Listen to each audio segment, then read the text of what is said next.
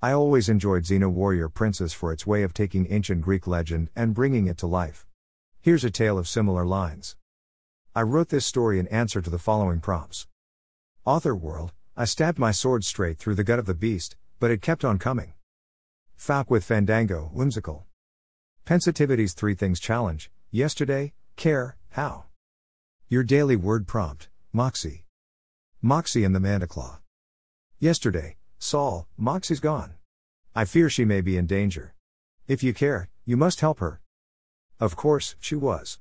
Moxie had a penchant for danger. At least, I knew where she was going. Whether I could help or just get killed trying, I didn't know. Now, I stabbed my sword straight through the gut of the beast, but it kept on coming.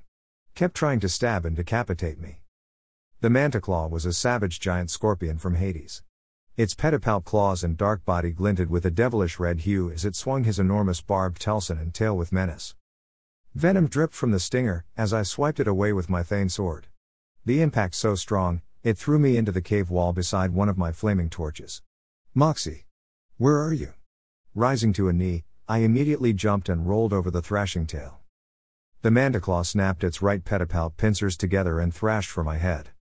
Diving for my life, I heard the impact shatter rock as debris rained down upon my armor. I'd made a mistake. The giant scorpion seized me with his left pedipalp. The pincers squeezing down on my chest plate. The pressure was immense, more even than a 30-foot anaconda could impart. Arg! Spinning my sword above my head, I drove it deep into the fleshy arm. The Mandaclaw hissed and sent me flying. My back obliterated a stalactite as I somersaulted across the cave and splashed down in the underwater pond. Ribs burning, and blood pooling on my lips, I lay in the water gasping for breath. I didn't fear death, dying at the hands of the scorpion wasn't high on my list of. The telson loomed, venom dripping, glinting in the torchlight. Like a demonic spear, the Manticore whipped it straight for my chest. I rolled left. It came again, slicing hairs from my mane of blonde hair. Diving back to the right, I felt my sword crashing to the gleaming barb. The reverberation was so strong, it knocked the weapon from my hand. It splashed down and vanished beneath the dark water. The Mandaclaw kept up its relentless attack. All I could do was keep rolling and jumping away from our vicious telson. If it scored just one hit, the venom would dissolve my armor and flesh until I was nothing more than a disfigured skeleton. At least the stab wound from the barb would kill me quickly. Stalactites exploded, showering me and the pool with rubble as a demonic insect tried everything in its power to spear me.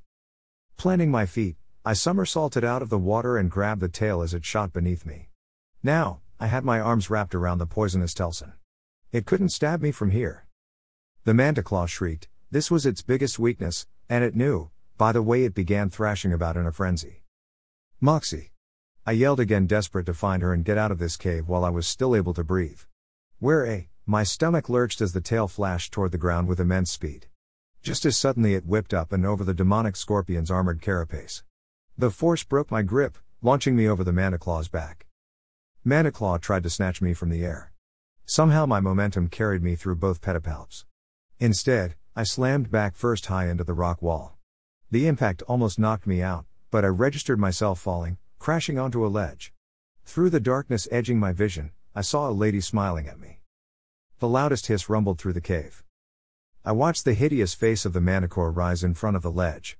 Its pincers snapping either side. In the shadows behind, the poison barb curled to strike.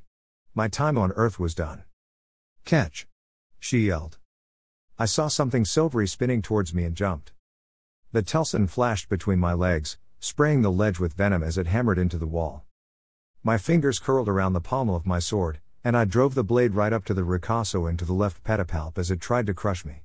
It was then I saw her. Moxie kicked off the wall and landed on the giant scorpion's back. She raised her gladius and stabbed the Mandaclaw right through its insidious brain. An explosion of green goo rained down on the cave floor. Moxie, jump! I screamed as I leapt toward her. The telson had speared toward her. Moxie leapt. I swung. My blade sparked as the stinger leapt from the tail. Landing on one knee, I watched the Mandaclaw collapse in a dead heap. Moxie was walking toward me and I smiled. You do realize, I'm supposed to be saving you, right? Moxie held a whimsical yet sexy figure in her black and red iron and leather cuirass. Sheathing her sword, she tied back her ginger hair and grinned. Really? All I saw was you get your arse kicked. You do realize that macho crap is why people get killed? I'll take that as a thank you, I replied, climbing to my feet with a groan. She wasn't kidding about me taking a beating. Whatever made you come back after that creature alone? The Manticlaw killed my father and brother. It had to die. And it was dying by my sword. Moxie wiped her jade eyes. Hugging her to my chest, I took a deep breath of relief. I'd been sure I'd find her dead. Holding her, feeling her breathing filled me with the greatest pleasure. You did it, you slew the beast and avenged your family. You're a hero, Moxie. My hero. Thank you, Saul. Thank you for coming to rescue me. Moxie freed herself and gazed into my eyes. I'd have come with you if you just told me you were going. I smoothed a stray hair from her face. I care about you, Moxie. Moving closer, I made to kiss her only to find a finger on the end of my nose. I care about you too, Saul. However, you can wait for smooches. Why? I asked in my most beseeching voice. This place is full of foul insect guts. It's really beginning to stink in here, she said with the cutest giggle. Ha! The pleasure of leaving this cave will be all mine, I replied as she took my hand and we walked towards the sunlight streaking in through the cave mouth some distance away. And the winner takes it all. Moxie narrowed her eyes. If you're planning on taking me, your battle's just begun. The end. Dash. I need your votes, my friends.